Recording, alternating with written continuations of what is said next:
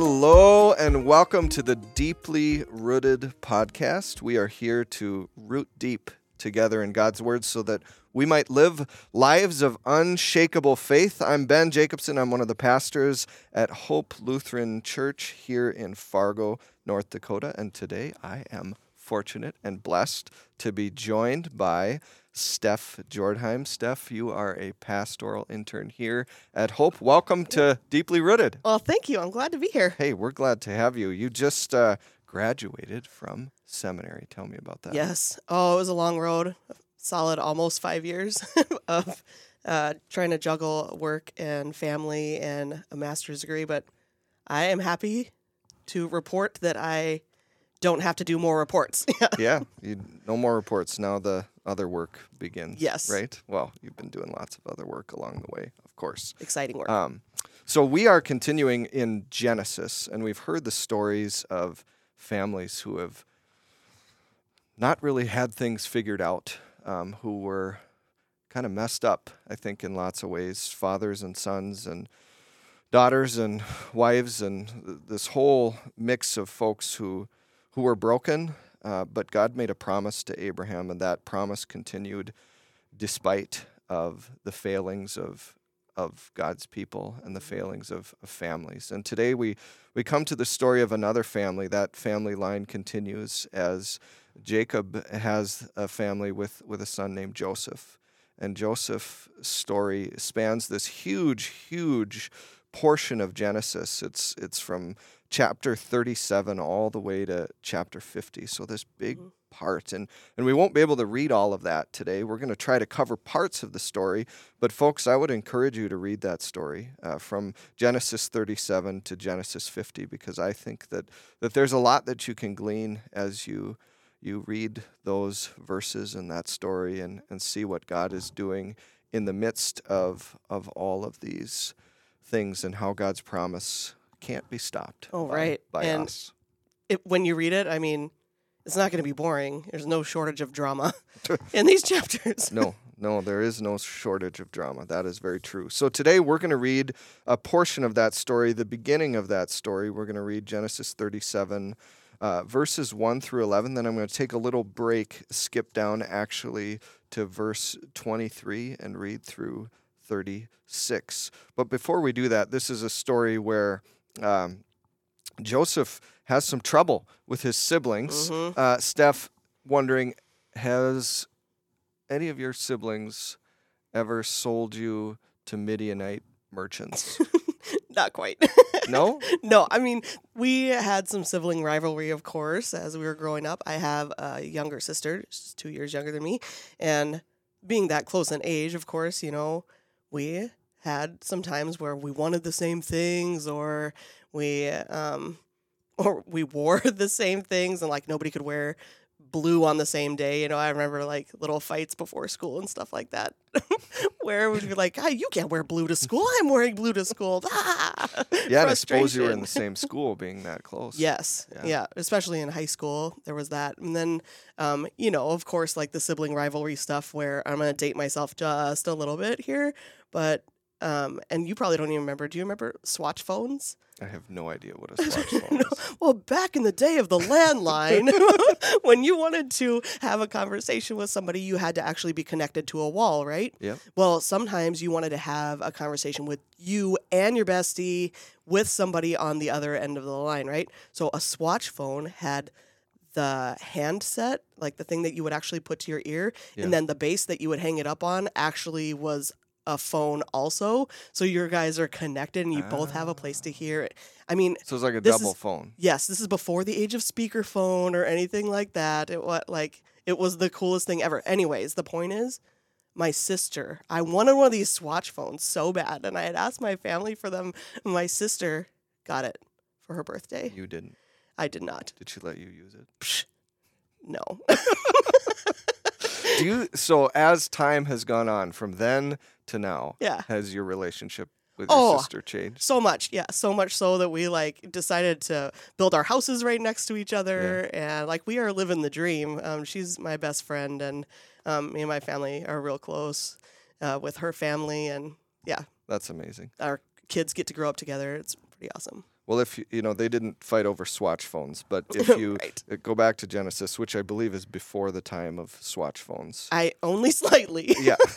They Joseph and his brothers ultimately find some powerful reconciliation. And so Good. that's what we'll see in this story. We'll start with chapter 37, verse 1.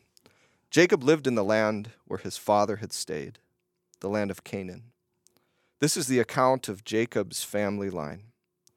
Joseph, a young man of 17, was tending the flocks with his brothers, the sons of Bilhah and the sons of Zilpah, his father's wives. And he brought their father a bad report about them.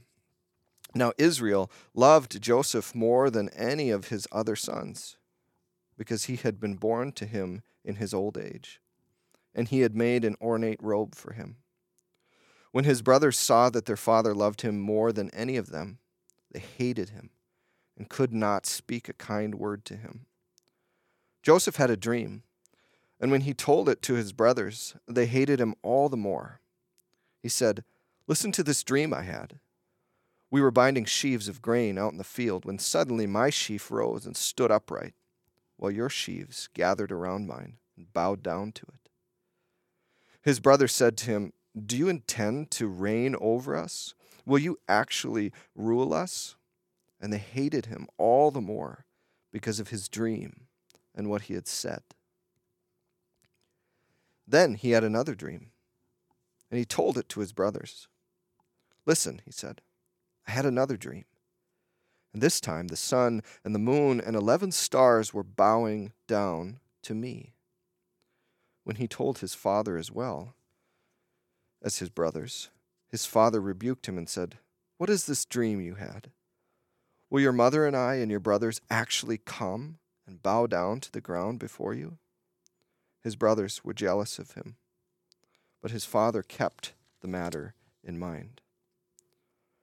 And we move forward now to verse 23. So when Joseph came to his brothers, they stripped him of his robe, the ornate robe he was wearing. And they took him and threw him into the cistern. The cistern was empty, there was no water in it. As they sat down to eat their meal, they looked up and saw a caravan of Ishmaelites coming from Gilead. Their camels were loaded with spices, balm, and myrrh, and they were on their way to take them down to Egypt. Judah said to his brothers, "What will we gain if we kill our brother and cover up his blood? Come, let's sell him to the Ishmaelites and not lay our hands on him. After all, he is our brother, our own flesh and blood." His brothers agreed. So when the Midianite merchants came by, his brothers pulled Joseph up out of the cistern and sold him for 20 shekels of silver to the Ishmaelites, who took him to Egypt. When Reuben returned to the cistern and saw that Joseph was not there, he tore his clothes. He went back to his brothers and said, "The boy isn't there. Where can I turn now?" Then they got Joseph's robe, slaughtered a goat, and dipped the robe in the blood. They took the ornate robe back to their father and said, "We found this. Examine it to see whether it is your son's robe." He recognized it and said, "It is my son's robe. Some ferocious animal has devoured him. Joseph has surely been torn to pieces." Then Jacob tore his clothes, put on sackcloth, and mourned for his son many days. All his sons and daughters came to comfort him, but he refused to be comforted. "No," he said, "I will continue to mourn until I join my son in the grave." So his father wept for him. Meanwhile, the Midianites sold Joseph in Egypt to Potiphar, one of Pharaoh's officials, the captain of the guard. This is the word of the Lord. Thanks be to God. So, Stef, as you hear that story, what sticks out to you? Here we are with the sibling rivalry again, right? It just continues Just so from much. generation to generation. And it seemed like, too, what jumped out to me this time in hearing it was not only the sibling rivalry, but like Joseph, like the favoritism. Again, Joseph was Jacob's favorite son, so he didn't just say, "Hey, you're my favorite son," and tell him like like our own kids or whatever, be like, "Oh, you're my favorite firstborn," or Right. "You're my favorite youngest," or something like that. No, it's like, "You're my favorite son. Here, wear a beautiful robe that I'm going to make just for you." So that oh man, Yeah. I can't even imagine being one of the other brothers. I don't know that I would go so far as to like sell No. my sibling, but Seems extreme. yeah, it does, right? So you see like this trail of lies right away. The sibling rivalry, like, oh, let's get rid of him so that we don't have to worry about this jealousy, and then we can be the favorite now. But then we see like one brother, Reuben, tries to save Joseph, and then Judah tries to save him at one point. Oh, like, well, we don't have to kill him. Let's just sell him. Right. So there's that. But then, so on top of this robe, what was jumping out to me was like, okay, so he's been told he's the favorite. He's been like singled out and given this robe. You're the favorite. And then he has these dreams that are like, yep, not only am I the favorite, but you're going to bow down to me someday. What? Like, I can't even imagine, especially if one of the youngest in the family was telling the oldest kids this. Yep, you're going to bow down to me. Just imagine that, the sassiness of it, right? Yeah, that hit me too, is just I wonder, we don't get it from the text itself, but I wonder, how did he say that? Right. And I think one of the things that we see in the narrative of Joseph is that he's a faithful, a good model of faith, and I think it begins actually with these dreams that come true. Mm-hmm. These dreams become real, and so I wonder if Joseph knew that these were, was he a 17-year-old kid saying to his brother, "Hey, guess what? I had this dream that you guys are actually going to bow down and to me and be at this point where I'm ruling over you," or is he a 17-year-old that's saying something is profound is happening here? God is speaking through these dreams, and I don't know that we know from the text. The other thing that hit me as I read this is just what you said about this sibling rivalry and the favoritism, and didn't one generation learn? Look what happens when look at the mess that we cause when we have favorites, or when we are in these rivalries with our families, when we mistreat one another. Look at how messy it gets. It just seems like that has continued throughout the story. And then the last thing that I think is this story is just so raw.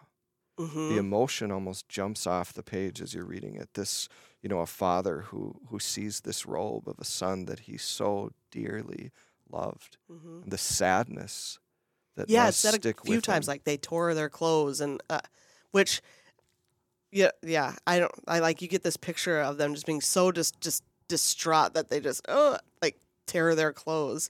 Oh yeah, that, you're right. Like the rawness of emotion. Yeah, it's very, very real. So what we've come to kind of a low point here. Mm-hmm. Joseph is sold into slavery, or not into slavery, but sold to eventually makes it to Egypt to be in the service of Potiphar, who is one of Pharaoh's officials. Mm-hmm. That's the end of chapter 37. Oh boy. Joseph's story ends at chapter 50. Okay, so we got some ground to cover. What are some of the things that happened to Joseph in between there and the end of his story? Sure. So he is sold to Potiphar, and he's working for him. But so Potiphar's, and he like is given all sorts of favor. Like he is put in charge of stuff with Potiphar. Potiphar's wife sees this though, and she kind of takes a liking to Joseph, but Joseph will not go to bed with her, basically. So she tricks him and they have like a little argument. She grabs his cloak, and that as he runs away from her, being like, "No, I'm not going to sleep with you," and she's like, and then she goes and tells her husband, "Oh no, this is his cloak. He did sleep with me," and then Joseph is thrown in prison. So thrown in prison for something that He did not do. Yep. He remained faithful, but was still punished for that. Right. So he was thrown in prison, and while he's in prison, again, he's put in charge of things. But he was talking to a couple of prisoners, and they were trying to interpret their dreams, or like they're having these crazy dreams, and he interprets them. So like Joseph had these dreams for himself when he was younger, and now in prison, other people are having dreams, and he's interpreting them. Mm-hmm. Well, eventually those people, one of them gets out of prison. The other one is killed in a way that he dreamt about, that Joseph interpreted, told him he was going to be, and those dreams came true. Eventually, because of his dream interpretation, he ends up serving Pharaoh. And then again, he's put in charge. He's like Pharaoh's right-hand man. He's put in charge of all of Egypt. And so from prison, yes, all the way up to the top. Yes. So So again, you're right. Like you mentioned, there's these low lows and these high highs. He's at this high point right now, and it's because he interpreted this dream for Pharaoh, where there was going to be years of famine, and then years of abundance, and then these years of famine. And he kind of coaches Pharaoh and the people of Egypt through it. Well, cut to Joseph's family is living in the famine. So they need to go to Egypt to talk to Pharaoh and ask for supplies. They need to ask for food. So they end up in front of Joseph because Joseph is the one giving out the food. So Joseph's brothers end up in front of him, and Joseph, you would think, like, these people, I don't know how I would react in that situation. Like years later, look at my position and all of it. I don't know how I would react if that had been my story. But Joseph forgives them. He plays with them a little bit. Like, I'm going to send you home with some silver, and you're going to think that you stole, and you're going to be worried and stuff like that. And then I'm going to send you home, like, bring back your younger brother, and now bring back your father, and all these things. But and Joseph never reveals himself to them. Like, they don't recognize him.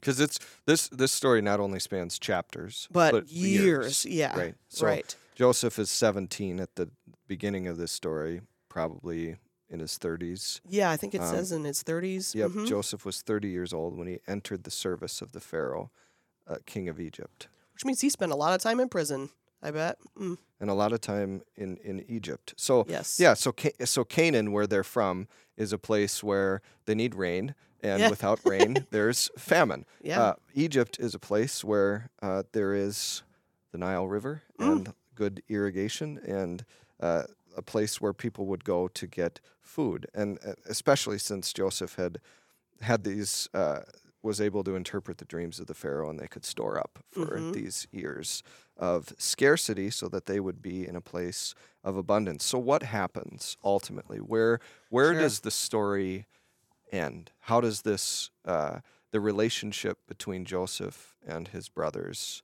and family, how does that end? Right. So Joseph eventually reveals himself to his brothers, and then they come to live in Egypt and be under Joseph's care, basically, so that Joseph can spend time with his family, so that Jacob, his father, comes and lives there in Egypt.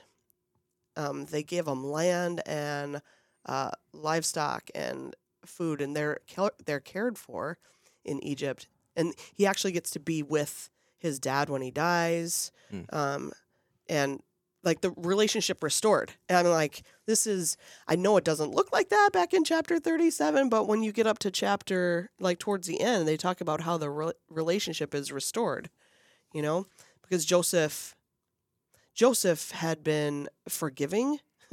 I don't know how, but he forgave them and cared for them.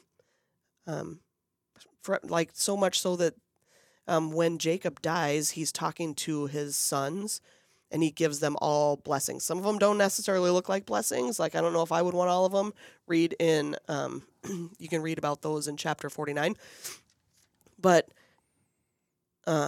through it all, like Joseph had trusted that God would do what is good and right, even through the evil things that his brothers and other humans, like Potiphar's wife and things, did to him. And it was because of his trust in God, he was able to forgive his brothers, and then they were able to reconcile and move forward. And then, like, we know that they become, those brothers, they all become the 12 tribes of Israel.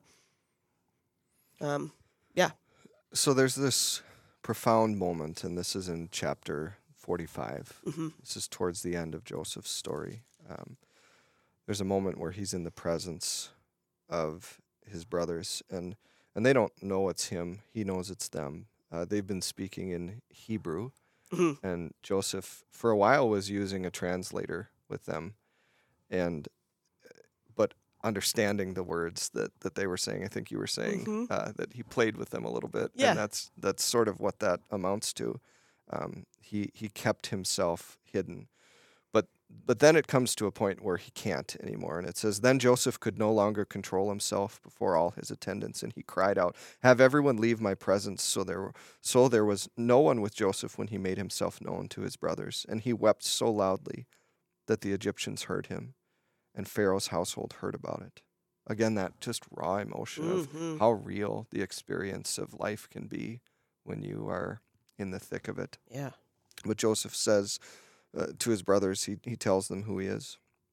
And then he frames this whole situation, this whole story, this whole narrative of being sold, of being brought high in the Egyptian, the Pharaoh's house, but then being dropped low into prison and then back up again. He frames that whole story, everything that's happened to him, through a lens of faith. And he says this, he says, now do not be distressed and don't be angry with yourselves for selling me here, because it was to save lives that God sent me ahead of you. For 2 years now there has been famine in the land, and for the next 5 there will be no plowing or reaping. But God sent me ahead of you to preserve for you a remnant on earth and to save your lives by a great deliverance. And I think it's so interesting that Joseph, by his faith, is able to see the world and his life and the things that happen to him in a positive light. And I don't mean positive as just sort of a, there's a silver lining in everything. What I mean is he was able to see God's movement through the lows, the highs, and everything in between, and ultimately it brought their family back together. Yeah, I mean, and you think about that too, where we started with him being in the cistern, right? Thrown in the cistern, sold, put into prison, and you got to wonder, like, when he was in those places, those lows, was he thinking, oh, it's fine, God's going to work something out of this? I don't know. I mean, we don't get to ponder that with him, but like, just as a human, when you're in those lows, how hard it is to be like, no, God's hand is working. But he clearly acknowledges God in it. Like, even in the last chapter, in verse 19 of 50, where we wrap this up, or in verse 20, it says, you intended to harm me, but God intended it for good to accomplish what is now being done, the saving of many lives. And it's there that we see this pattern that's happened through all the stories in Genesis of the harm of humanity, God using for good. Steph, what do you think is at the heart of this story? Redemption. Like, no matter what we offer as humans, God will redeem it. And I think, I know it's weird to say, like, because we don't always think of it this way, but Jesus Jesus is at the heart of this story. Yeah. You know, that's his kind of forgiveness. Like, I could not forgive someone like that as a human. And I don't know that Joseph could either, but by the power of the Holy Spirit. So you see God working in all the things, and we see like redemption style Jesus. Mm-hmm. Like, that's amazing to me. Yeah, it's interesting when we look at these stories. You know, we looked last time at, or a few times ago, we looked at Isaac, and we saw how Isaac really points us to Jesus in that Isaac was not sacrificed, but God provided another sacrifice. And so it is true that God provided a sacrifice for us in Jesus. And I see also in this story of Joseph how Jesus is truly at the center, how Joseph in his life points to Jesus. Here we have a son, a favored son, who goes down to the lowest low and who rises up more than once. And I think, boy, if that doesn't sound, if the story of Joseph, who goes to the lowest low and is raised up so that he could bring salvation to a family and a world, that's exactly the story of Jesus, who goes to the cross, dies, lays in a tomb for 3 days so that he can be raised, so that we might find our salvation, hope, and life in him. Yeah. Amazing how even here at the very beginning of the story, God is pointing us in that direction to his ultimate plan for redemption. There's a moment in Genesis, we're going back now, Genesis, this is 15, and it's verse 13, when God is talking to Abraham. And he says, it says, "Then the Lord said to him, 'Know for certain that for 400 years your descendants will be strangers in a country not their own, and that they will be enslaved and mistreated there. But I will punish the nation that they serve as slaves, and afterward they will come out with great possessions. You, however, will go to your ancestors in peace and be buried at a good old age.'" And what God is saying there is, in this promise that I'm giving you, Abraham, there's going to be some diversions. There's going to be some times where you take detours off the path, and there's going to be 400 years where your descendants are in a country that's not their own, which we know to be Egypt. And one of the things that the story of Joseph does is it actually changes the geography of this narrative. It moves us from, we begin with Joseph in Canaan, and we end in Egypt. And Egypt is this place then where the people of Israel become slaves, and God's deliverance comes to them in that place. So that's where we end. We end the book of Genesis there in Egypt, and we will pick up again in the book of Exodus. Folks, I want to thank you for joining us in this Deeply Rooted podcast. We hope to have you back again soon.